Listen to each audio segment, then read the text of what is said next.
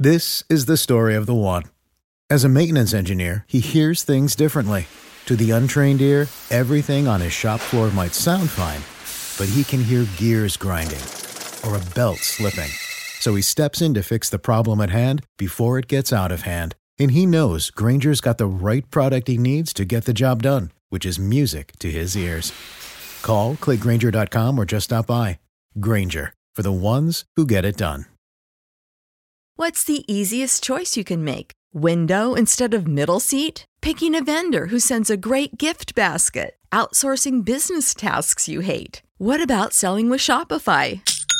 Whether you're selling a little or a lot, Shopify helps you do your thing, however you cha-ching. Shopify is the global commerce platform that helps you sell at every stage of your business. From the launch your online shop stage to the first real-life store stage, all the way to the did we just hit 1 million orders stage. Shopify's there to help you grow. Whether you're selling scented soap or offering outdoor outfits, Shopify helps you sell. Wherever and whatever you're selling, Shopify's got you covered. Sign up for a $1 per month trial period at shopify.com/try. Go to shopify.com/try now to grow your business, no matter what stage you're in. Shopify.com/try. Mortgage securities tied to the 2008 financial crisis. The bank has been under investigation by federal authorities for faulty mortgage securities that fueled the housing bubble a decade ago. The settlement is far higher than the $4 billion Citigroup had offered to settle, but less than the $10 billion the government was seeking, according to a Wall Street Journal report. The settlement, coming after the Justice Department threatened to sue Citigroup if it didn't settle, could be announced within a week. Citigroup is scheduled to report second quarter results Monday.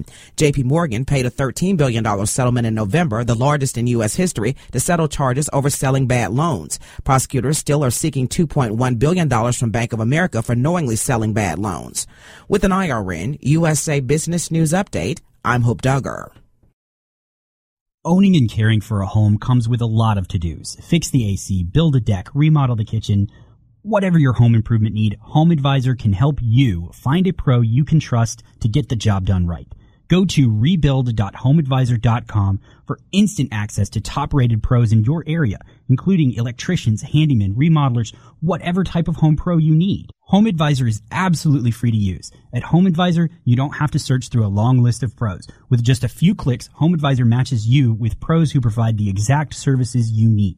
You can read customer reviews of the pros, even use the cost guide to find out what hundreds of other home projects cost in your area. Because Home Advisor knows it's important to find a pro you can trust in your home, they conduct background checks on their service professionals. It's just one of the reasons more than 25 million homeowners have used Home Advisor.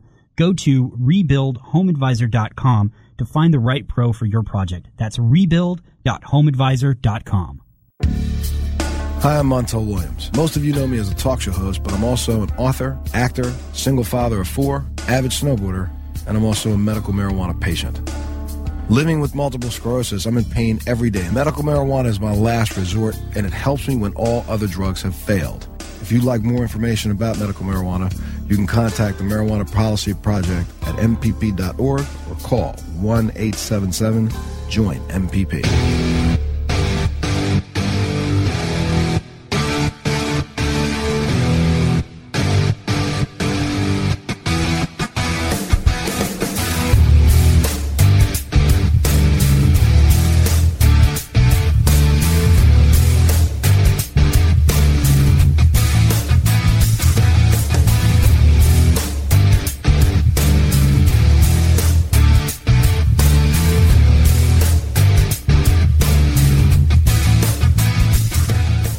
Arrived at the destination for education and entertainment. This news update on WebmasterRadio.fm is brought to you by the WebmasterRadio.fm mobile app. Listen to our 24-hour live stream from anywhere or download any WebmasterRadio.fm program on demand anytime. Download the WebmasterRadio.fm mobile app inside the iTunes App Store or through Google Play.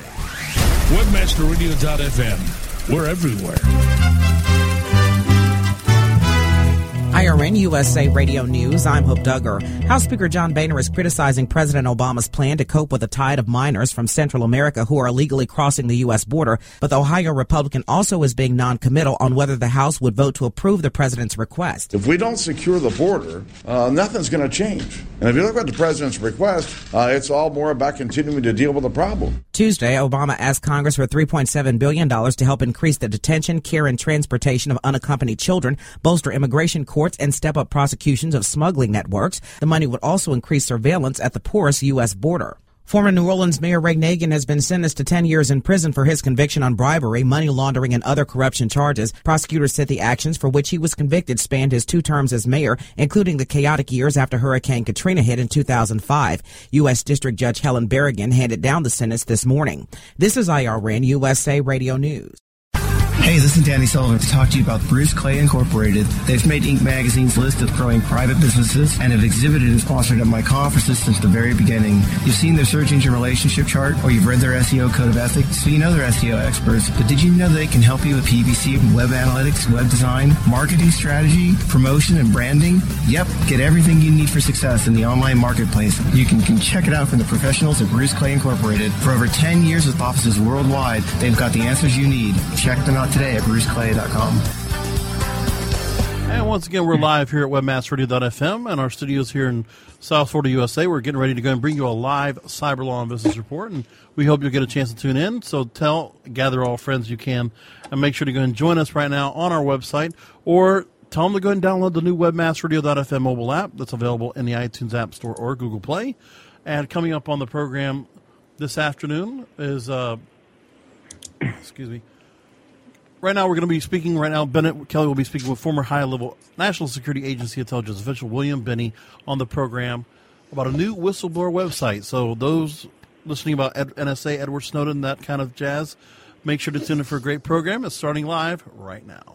Podcasting to millions from WebmasterRadio.fm's world headquarters. From the Tropic of Technology, a service of New Gen Broadcasting. Downloading the Cyber Law and Business Report. Only on WebmasterRadio.fm. All rise. Welcome to the Cyber Law and Business Report.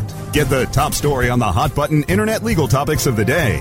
This is your home for the latest on internet law and policy. Hear the latest net trends impacting business and have your questions answered right here. This is the Cyber Law and Business Report.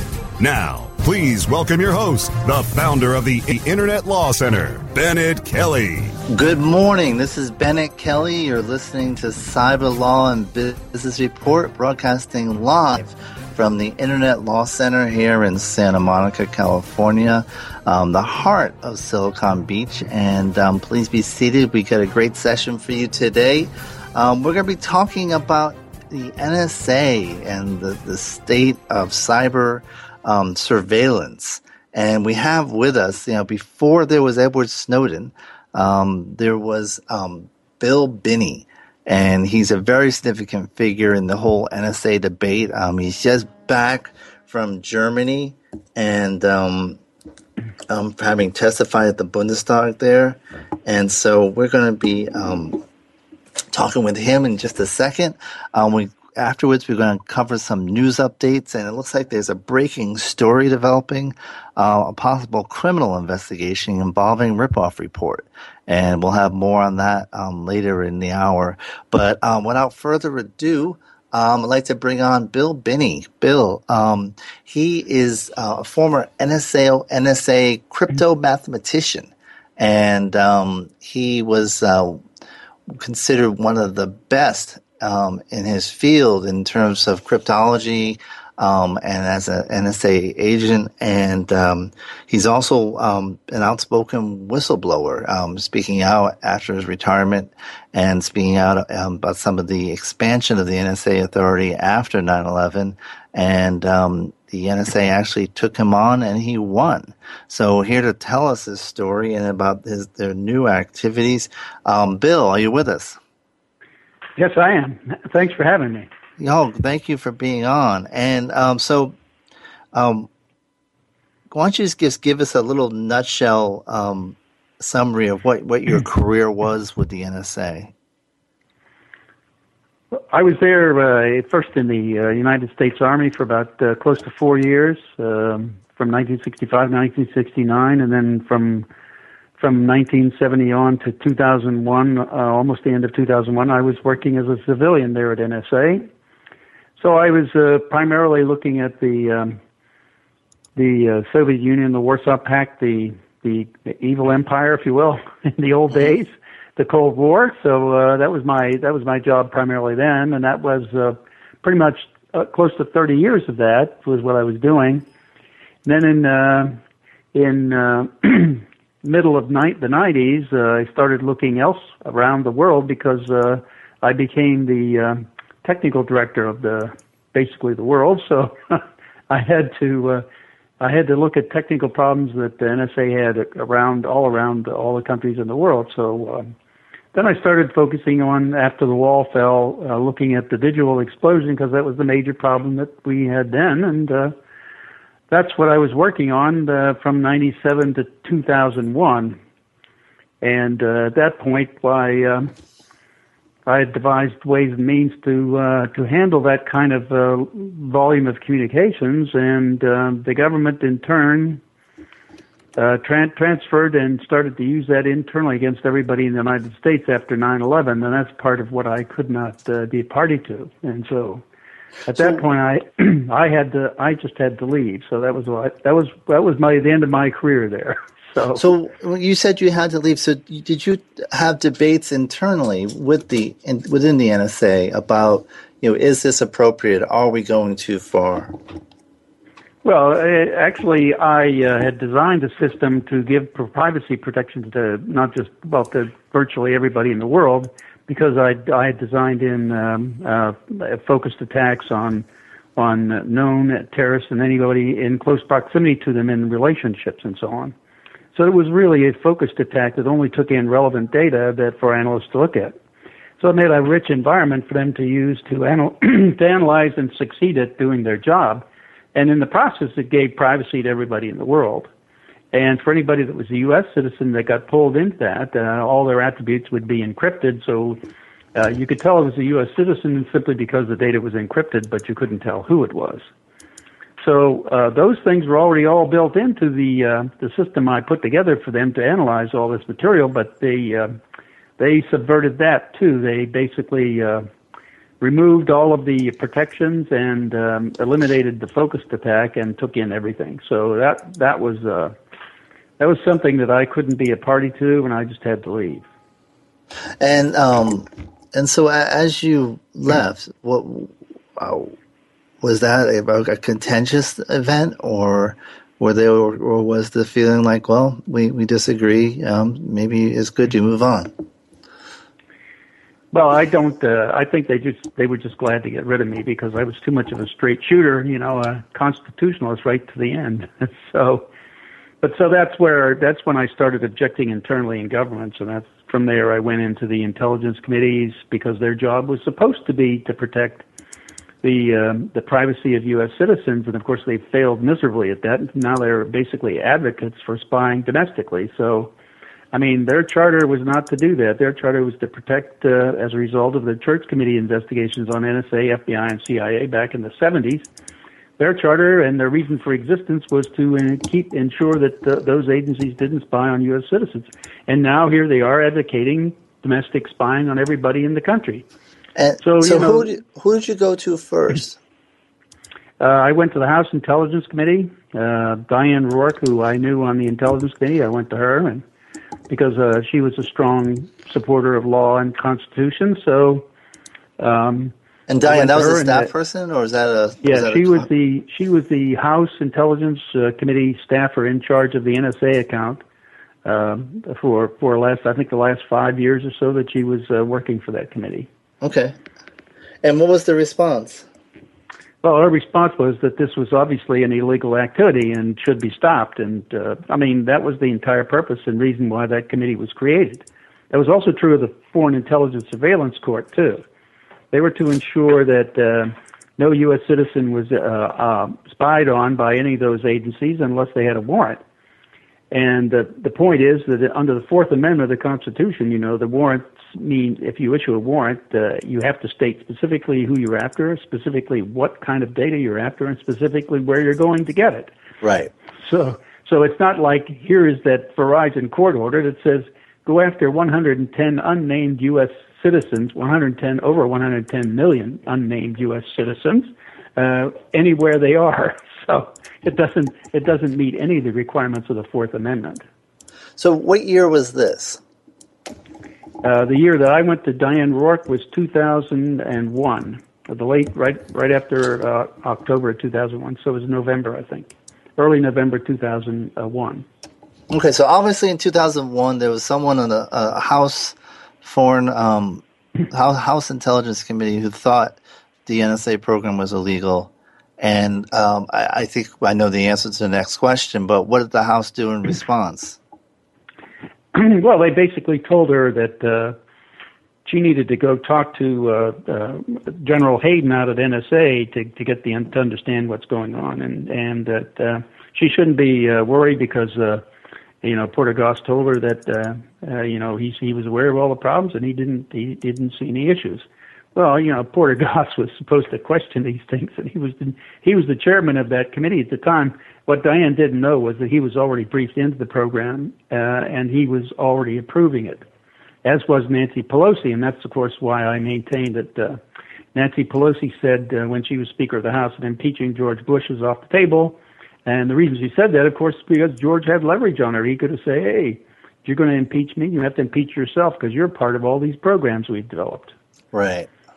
So it was the way they brought and co-opted in leadership of the Congress a little bit at a time over the years, and so now they're all part of it. So they all have to cover up for one another, and the same is true for the Department of Justice and the agencies involved. So how so the Department of Justice? Because the Attorney General down through the years had to approve all these programs. Okay. In fact, in the 2004 hospital visit, at one point before that, they were afraid that Attorney General Ashcroft at the time would be indicted for the activity that he had approved. I'm sorry, Attorney General Ashcroft recommended that someone be indicted? No. The attorneys at the Department of Justice were afraid that he would be the first sitting Attorney General to ever be indicted for approving those programs. Actually, I think Meese, I'm not sure. Was that Meese sitting when he was indicted? I can't remember, but yes, obviously not a good thing for the sitting Attorney General of the United States to be indicted. I think we can agree on that. And so nothing happens after your inquiries in 2001. What did you decide to do next? Well, I mean, we were, of course, waiting for all the results coming from the discussions between Diane Rourke internally on the committee, but at the same time, we attempted to see Chief Justice Rehnquist of the Supreme Court. Because his responsibility vis-a-vis the FISA court. Was that why? So he appoints the judges on the FISA court, but he's also the one who's to he sits on the Supreme Court. The Supreme Court has the final ruling on the constitutionality of any law or any activity of the government. Right. So that was kind of his responsibility. So we felt that was the place where this really ultimately belonged. So we didn't have a way to get to him directly, but we knew Kirk Wiebe and I, who were had a subcontract out of the NRO, were trying to work one, knew a fellow there who knew the daughter, Rehnquist's daughter, because he went to high school with her. And so therefore we thought that would be an avenue to get a note through to the Chief Justice that he might have a chance to read, because their staff filters stuff out. Right. So that's what we did. We passed the letter through that way, and we know it got to his daughter, and I believe she passed it on, but we never heard any more from it. So all right. So you struck out. Obviously with the administration. You struck out on Capitol Hill. You struck out Supreme Court. Then what? We started talking to other members of the House and Senate. And were any responsive? Well, I mean, they would tell you when you're facing them that, oh yeah, there's really something wrong here. But one of them said, well, now's not the time to fix it. Well, when they say now, was it because of the close proximity to 9/11 or the Iraq War? What was now? Well, I guess that's it. But I mean, that really turned into a way of saying I don't want to fix it. Right. So I mean, the point is that it's all messed up now, and now's not the time to fix it, right? So that's a statement that could be made any time down through the years, and they still haven't fixed it. So I mean, that's just a bureaucratic way of avoiding the issue. And so when did you first decide to kind of step forward and kind of go beyond the kind of insularity of Capitol Hill? Well, I hadn't given up yet because we were also talking to a number of lawyers down in the D.C. area trying to figure out what to do next. We were talked again. We were advised to do certain things. So one of the things was to go public. We weren't prepared to do that at the time because we thought we'd still give our government a chance to function properly. And so we still kept trying to talk to different members of Congress and so on for a number of years. And then, of course, I didn't, but the others did, gave that same information to the Department of Defense Inspector General's office. And so that went into that way. And then after the New York Times exposed the warrantless wiretapping program, which is only a small part of the whole program, back in December of 2005, Judge Robertson resigned from the court because what would you do if you were a judge and you were supposed to be doing a job and they were actually going around you and subverting you and keeping you out of the loop so that you became a figurehead that was just something like this is their way of justifying that they were using the third branch of government was involved, mm-hmm.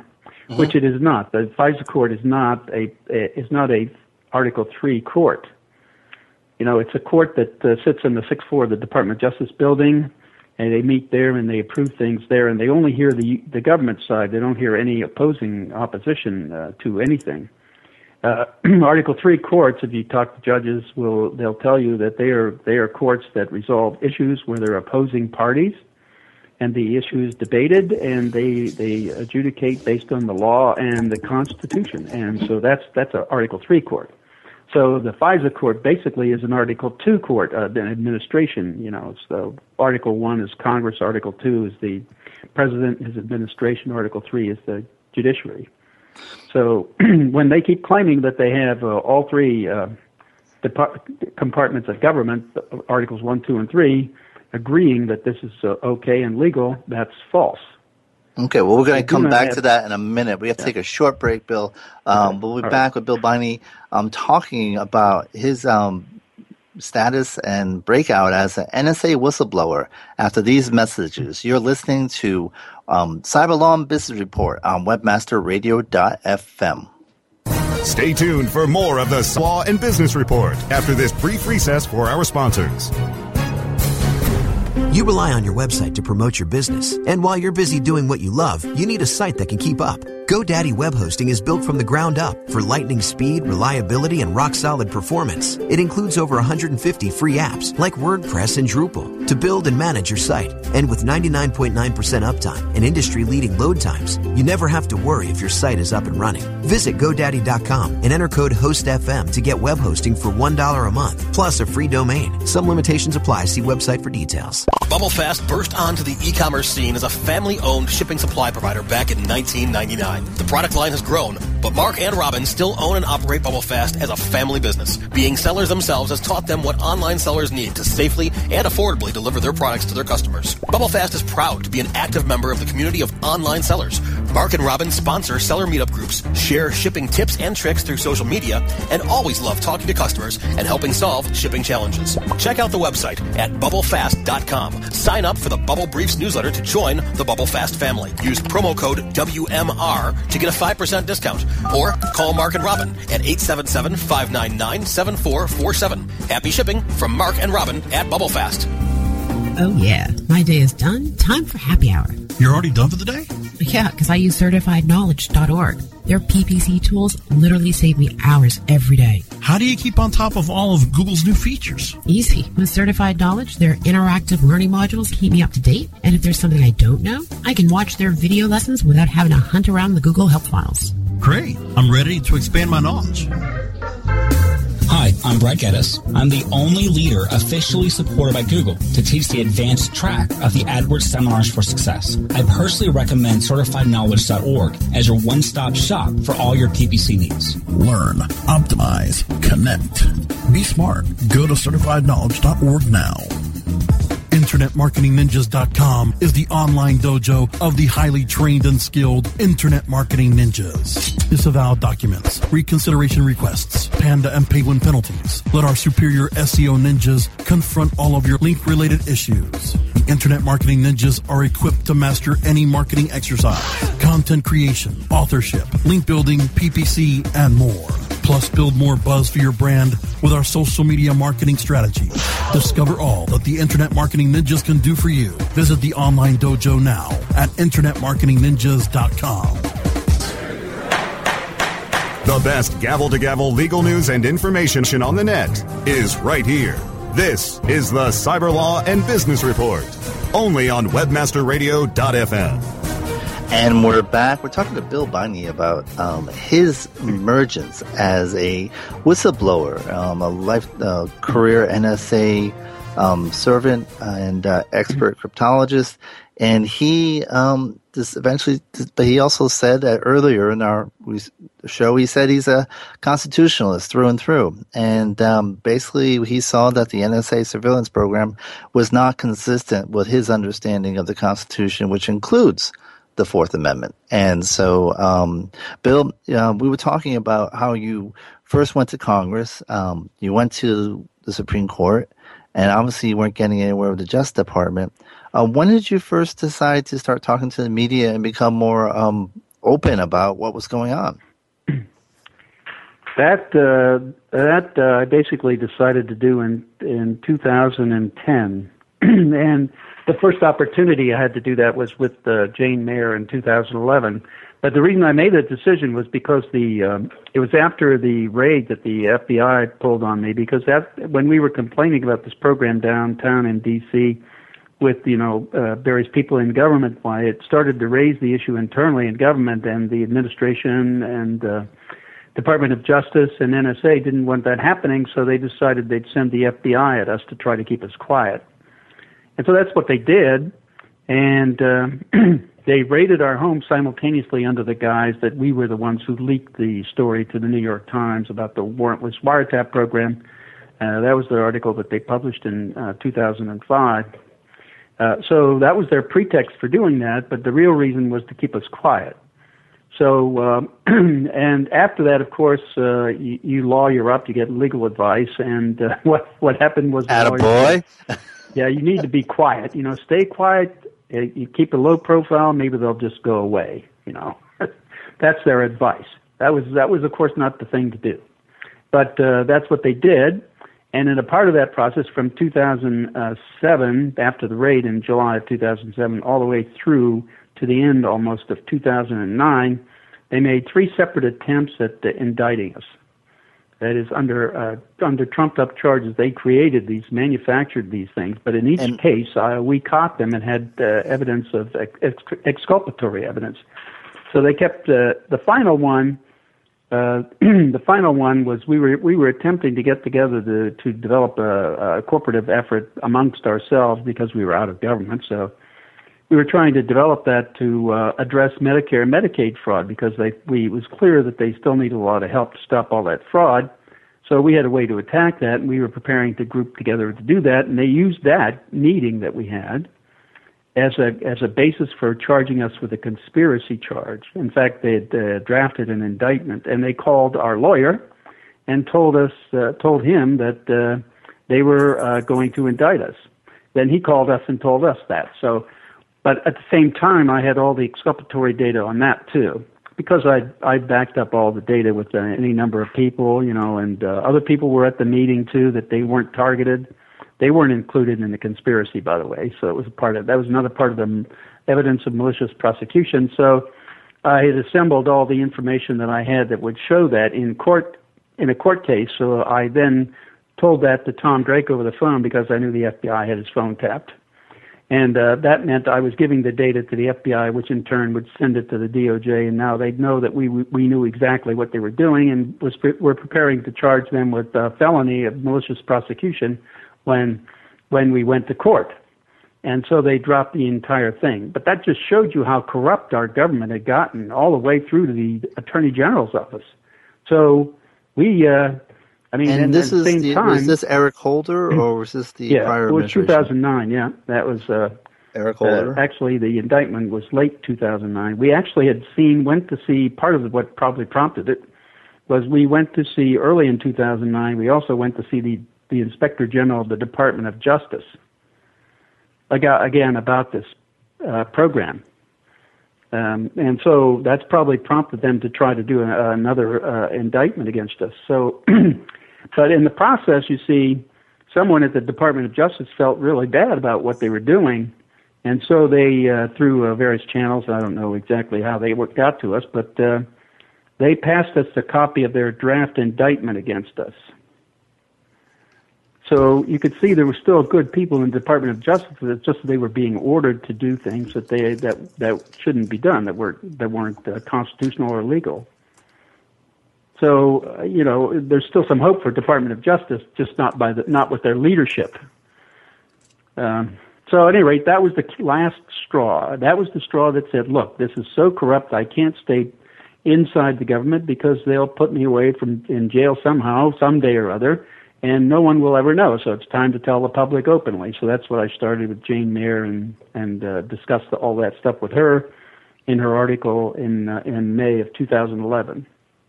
And what did you disclose in that article? More about the data mining and data collection of everybody in the country and around the world. And so this is 2 years before Edward Snowden. Yeah, well, a little more, yeah. And what was the reaction?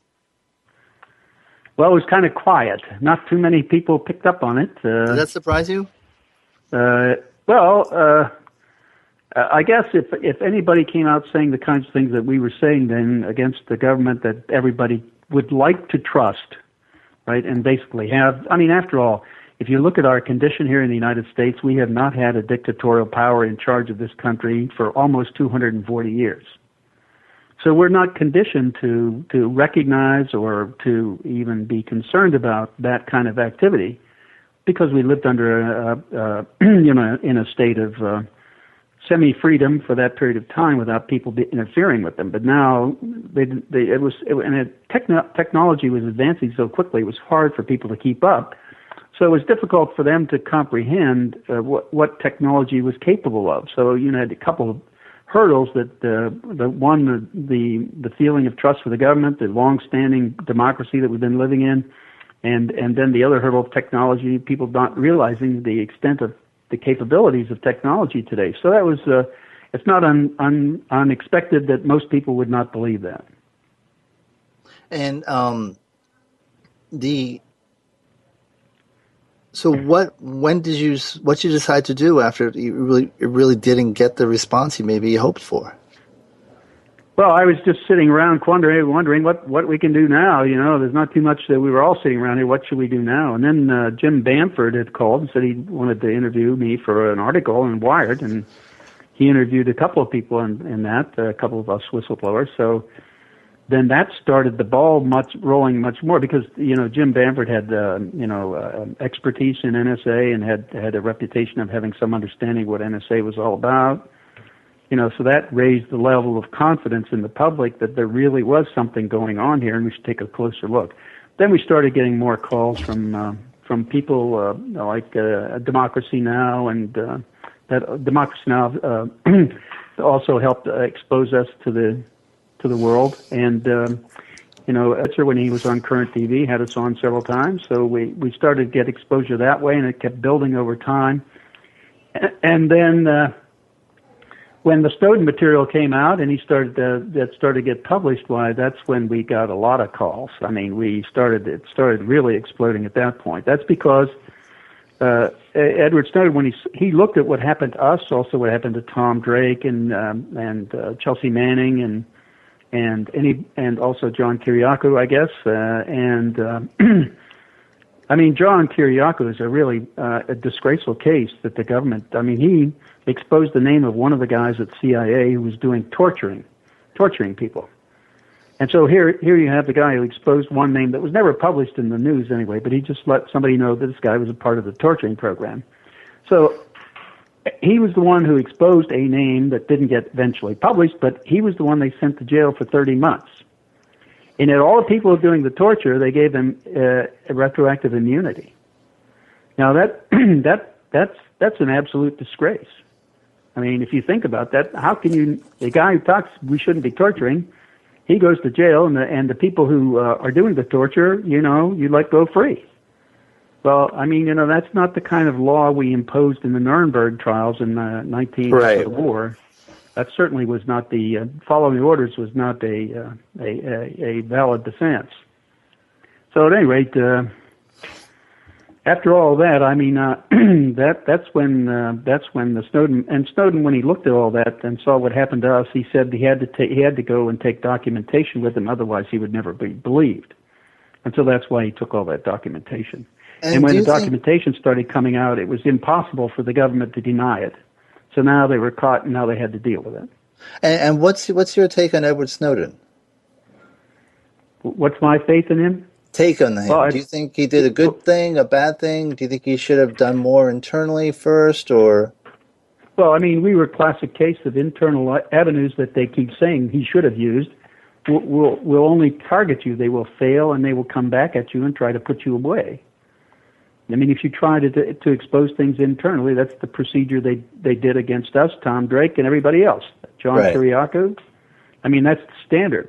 The standard is you execute the whistleblower, and you, in any way you can, get rid of them, silence them, and put them away. That's basically what they've been doing, and they have not done anything. They've never done anything differently that I know of. So you can expect that kind of thing. And in terms of Snowden, would you say he's a hero, or would you equate him with Daniel Ellsberg, or what box would you put him in? Well, I look at it this way. I think he's done a huge public service for everybody in the United States and everybody in the world. And the other point is, I believe he should be prosecuted, but he needs to be prosecuted in the time order of all those who committed the crimes. So that means we have to go back and start charging and trying Bush, Cheney, Hayden, Tenet, all the people in the Department of Justice that approved the program, all the people at NSA that implemented it, all the people at the FBI that also participated, and at CIA, and all those members of the Senate Intelligence and the House Intelligence Committees that participated and approved it. Then after we do all of those people in the Bush administration, then we go to the equivalents in the Obama administration, and then in time order, we go to Snowden. So now if we're not prepared to prosecute all those people in those two administrations, there's no reason we should prosecute Snowden. Well, I think we know what the answer to that is. I think, right. Yeah, well, I mean, yeah. Right. But if you want to apply the law equally, as the Constitution says, that's what you have to do.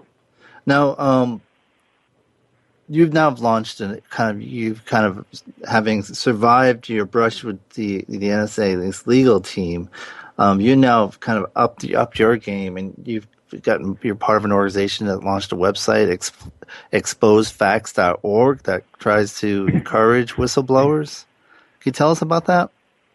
Yes. Well, the whole idea there is to provide a path where whistleblowers can get their word out, the alerts, to the public, where they're dealing with issues that need to be exposed publicly, like for public health reasons or just violations of the rights that citizens of the country have, or any kind of thing that is illegal or unconstitutional, or any kind of corruption, fraud, waste, and abuse that's involving our government. Any of that's certainly of interest to the public.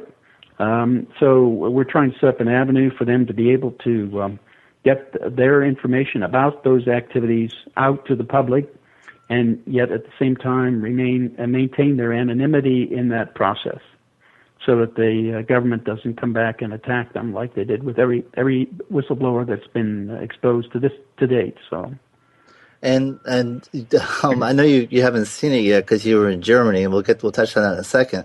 But there's a billboard opposite the State Department in Washington D.C. I guess in Foggy Bottom, that has a photograph of Daniel Ellsberg, who's the person who released the Pentagon Papers, with a quote that says, "Don't do what I did. Don't wait until a new war has started. Don't wait until thousands more have died. You tell the truth with documents that reveal lies or crimes or internal projections of costs or dangers. You might save a war's worth of lives," quote unquote, close quote, Daniel Ellsberg. So definitely a powerful statement and targeted clearly to people as Ellsberg was. Was he a Defense Department or a State Department? I forget. I thought it was a Defense Department employee. Yeah, he was in the Defense Department. I think he was a contractor at the time. I'm not sure. No, but he was a part of he was looking over all the documentation for the Vietnam War. So, and as I mentioned offline, I was actually at a benefit where he was the speaker, and they're honoring his a gentleman from Hollywood who had donated substantial funds to his defense. And, this was only a few years ago when he said, but for, Stanley Scheinbaum, I would still be in jail. And so it's a remarkable thing. Now, you were in Germany testifying before the Bundestag on the NSA program. And did you get any objections from the U.S. government to your appearing in Germany? No, they did not. And nobody sent me anything about that from the government. And so what is how, I mean, we always hear how angry how angry everyone is over there about the NSA program, but it's hard for Americans to gauge. I guess you were there, and obviously you got directed questions that kind of you could gauge. Just so, what is the sentiment really of the German, at least the German politicians over the NSA program? Well, I mean, of course, it's a mixture of feelings there. I mean, they look at the cooperation with the NSA and BND and cooperation between the German and U.S. governments as an important relationship. So there's then one aspect of it, but the other aspect of it is that the German population is getting angry about is the spying, and it's only really a natural consequence of what they've experienced down through the years. That's the country where they had to live under the Nazis and the Gestapo with the SS, and then in East Germany after the war ended, they said the Cold War started, and then East Germany had the Stasi and the KGB and the NVD. Yes, and as depicted in the Academy Award-winning film "The Lives of Others," quite brilliantly. Yes, that's right. And that's the reason you've got living memory of what it means to live under totalitarianism. That's really what that means. That's why they're all upset about it, because this is what the NSA and the FBI, in conjunction with the NSA, are doing, is adopting the procedures of totalitarianism. That's where the state needs to know everything about the entire population so they can control them. That's what this is all about. It's about law enforcement and not terrorism. The domestic collection has nothing to do with terrorism. It has to do with law enforcement and population control. I mean, the IRS is a part of the Special Operations Division of the Drug Enforcement Administration, and they look into the NSA data, so they have a view into, for example, everybody involved in the Tea Party or any kind of religion that's trying to get public. That all those relationships are in the data that you get from the phone numbers that they get or the intercept of the emails or anything else that is clearly being done by a program called Fairview, which is documented in the Snowden documents, that shows between 80 and 100 tapping points on the fiber optic networks inside the lower 48 states of the United States. So you obviously know that that's for domestic collection, not foreign. I mean, the fiber optic lines inside, like crossing in Indiana or Illinois or somewhere like that, has nothing to do with foreigners. It's all about domestic collection. And so by doing that, I mean, that gives them information about the entire population. And so this is a J. Edgar Hoover on super steroids, where this is where J. Edgar had evidence or knowledge of all the members of Congress and anybody who had influence. That's why he could stay so long as the FBI director. He had leverage against them for blackmail or whatever reason. And this gives them information about everybody in the country. And so what is anything memorable that you recall coming from the Bundestag? Well, I mean, they're now Well, I think they're making some good moves. I think they're starting to look at investigations and so on, expanding that investigation. So I think that's a good thing. And hopefully they'll give some feedback to our government that will help them in deciding what they need to do, and collectively maybe they can help settle something internationally as well. So I think this could all be for the good if people sit down and listen and realize that the path they've been on is not a very good. It's a really ugly path.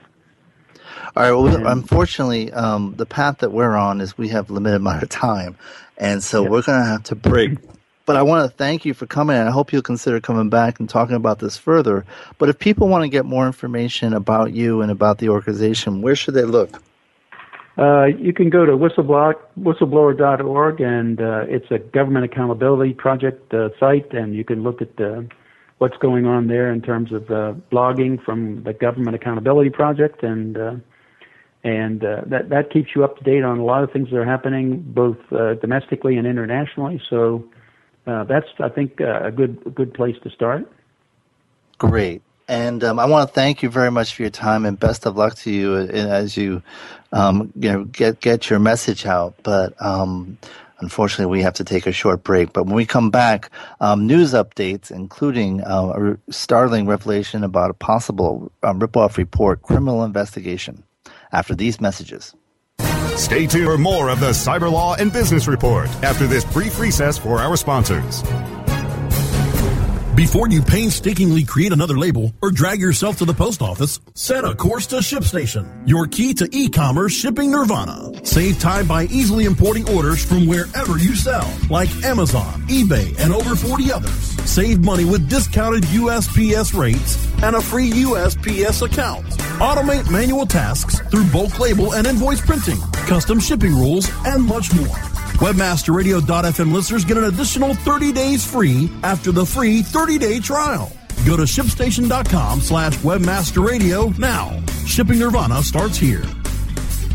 Building better search engine rankings takes the right formula. Tracking those rankings is super simple. All you need is AuthorityLabs.com.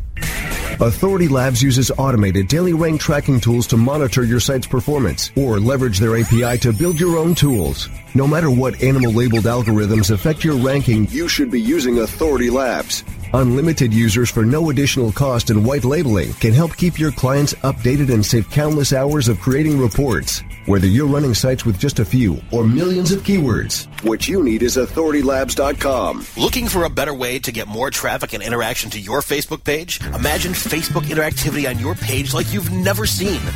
Introducing your new Facebook marketing fix, ZoSocial, the new and revolutionary way to easily manage and automate your Facebook contests and sweepstakes. Create a fun, easy-to-win contest by writing a simple Facebook post. Watch your post go more viral and generate loads of interaction. Track your traffic and generate email lists with ease. ZoSocial is mobile-friendly and complies with Facebook Terms of Service. Let ZoSocial give your Facebook page some flash today. Zoom over to ZoSocial.com. Hey, this is Danny Sullivan to talk to you about Bruce Clay Incorporated. They've made Inc. Magazine's list of growing private businesses and have exhibited and sponsored at my conferences since the very beginning. You've seen their search engine relationship chart, or you've read their SEO code of ethics, so you know they're SEO experts. But did you know they can help you with PPC, web analytics, web design, marketing strategy, promotion, and branding? Yep, get everything you need for success in the online marketplace. You can check it out from the professionals at Bruce Clay Incorporated. For over 10 years with offices worldwide, they've got the answers you need. Check them out today at bruceclay.com. The best gavel-to-gavel legal news and information on the net is right here. This is the Cyber Law and Business Report, only on webmasterradio.fm. And we're back. This is Bennett Kelly. You're listening to Cyber Law and Business Report. And I want to thank Bill Binding again for giving us all that time. And we'll certainly probably have him back again to talk a little more detail about some of these things. But we got some news updates we want to share with you. And one is, if any of you have ever been on the website ripoffreport.com, you invariably have seen the photograph of the Iowa Sac County prosecutor, the district attorney there named Ben Smith. In fact, he is on every single one of the 1.8 million Ripoff Report pages. And, and Sac County is a county of a whole, the county seat is Sac City, which has a population of 10,000. I think the county itself only has a population of under 20,000. And they're fighting back. They've just sent out warrants investigating a possible criminal conspiracy involving Ripoff Report that involves jury tampering and witness tampering in a criminal trial in Iowa that was conducted by Mr. Smith. And it's the criminal trial of Tracy Richter, who was tried for murdering a hitman she had hired to kill her husband, Michael Roberts, who some of you may recall was on our very first show.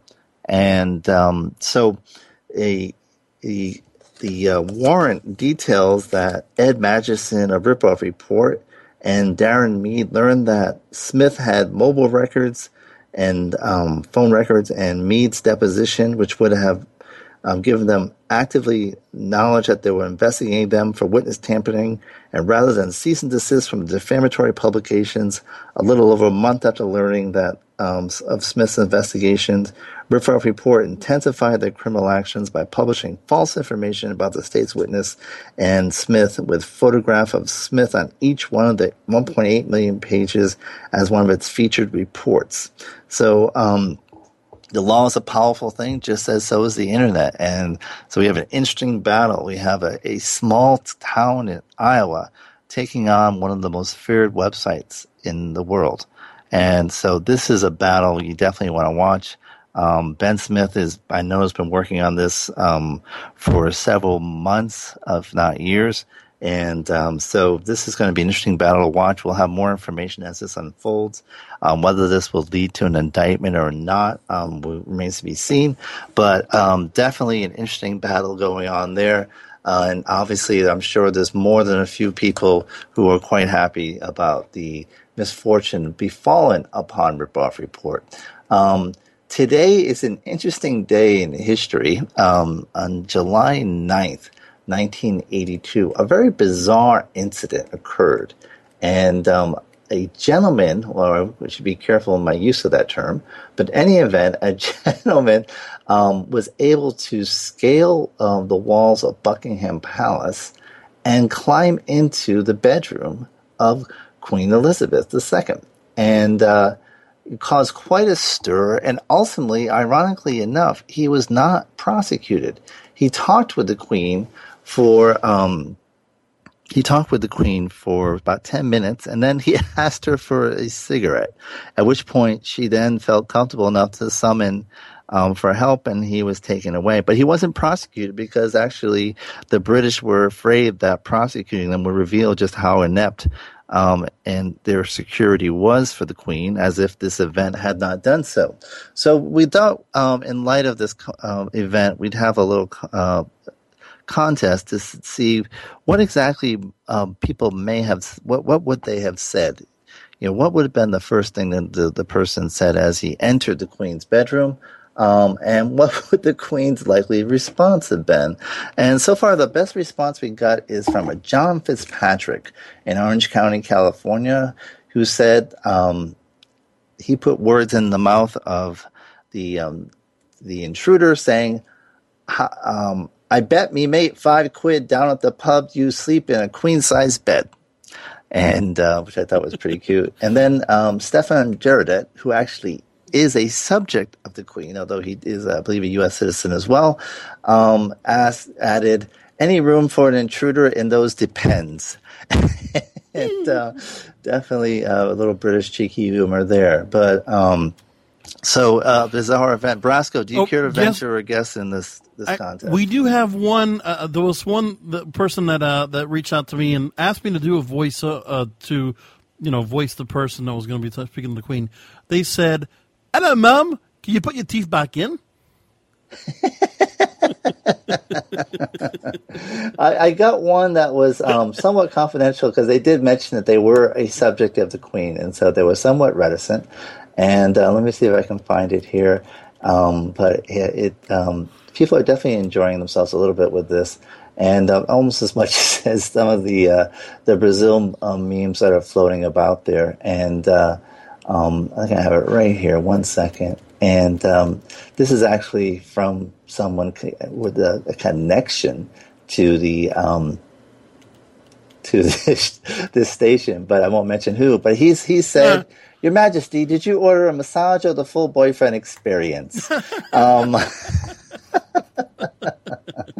Any event, having a little fun at the expense of the Queen is always, I guess, an American and especially an Irish American pastime.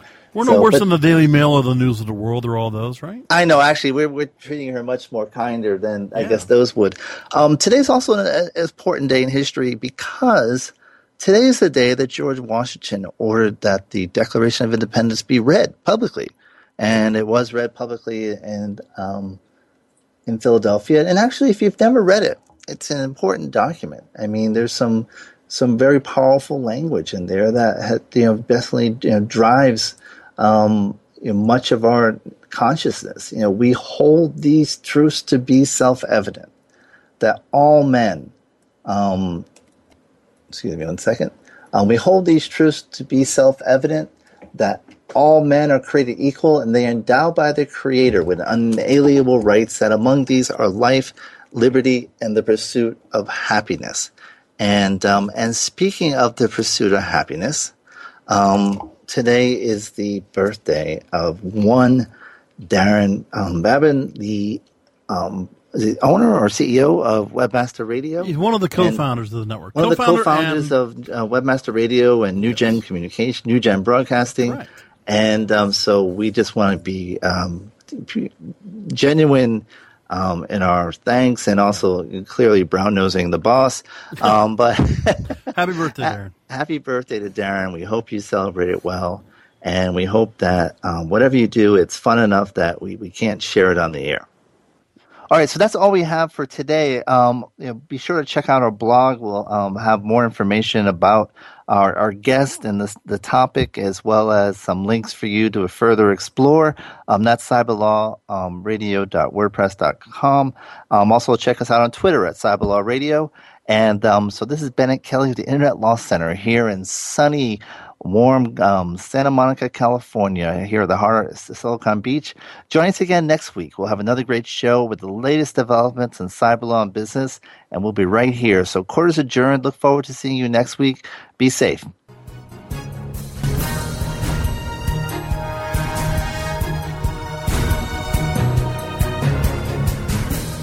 This has been a presentation of WebmasterRadio.fm, the world's largest business-to-business radio and podcast network. We welcome you to sample past episodes of this program, as well as our complete library of programs, on demand or on the air via our 24/7 live audio stream at www.webmasterradio.fm. The opinions expressed on this program are those of the guests and hosts and do not necessarily reflect those of WebmasterRadio.fm's management or sponsors. Any rebroadcast or redistribution without authorized consent of WebmasterRadio.fm is prohibited. This is the story of the one. As head of maintenance at a concert hall, he knows the show must always go on. That's why he works behind the scenes, ensuring every light is working, the HVAC is humming, and his facility shines. With Grainger's supplies and solutions for every challenge he faces, plus 24/7 customer support, his venue never misses a beat. Call quickgrainger.com or just stop by. Grainger, for the ones who get it done.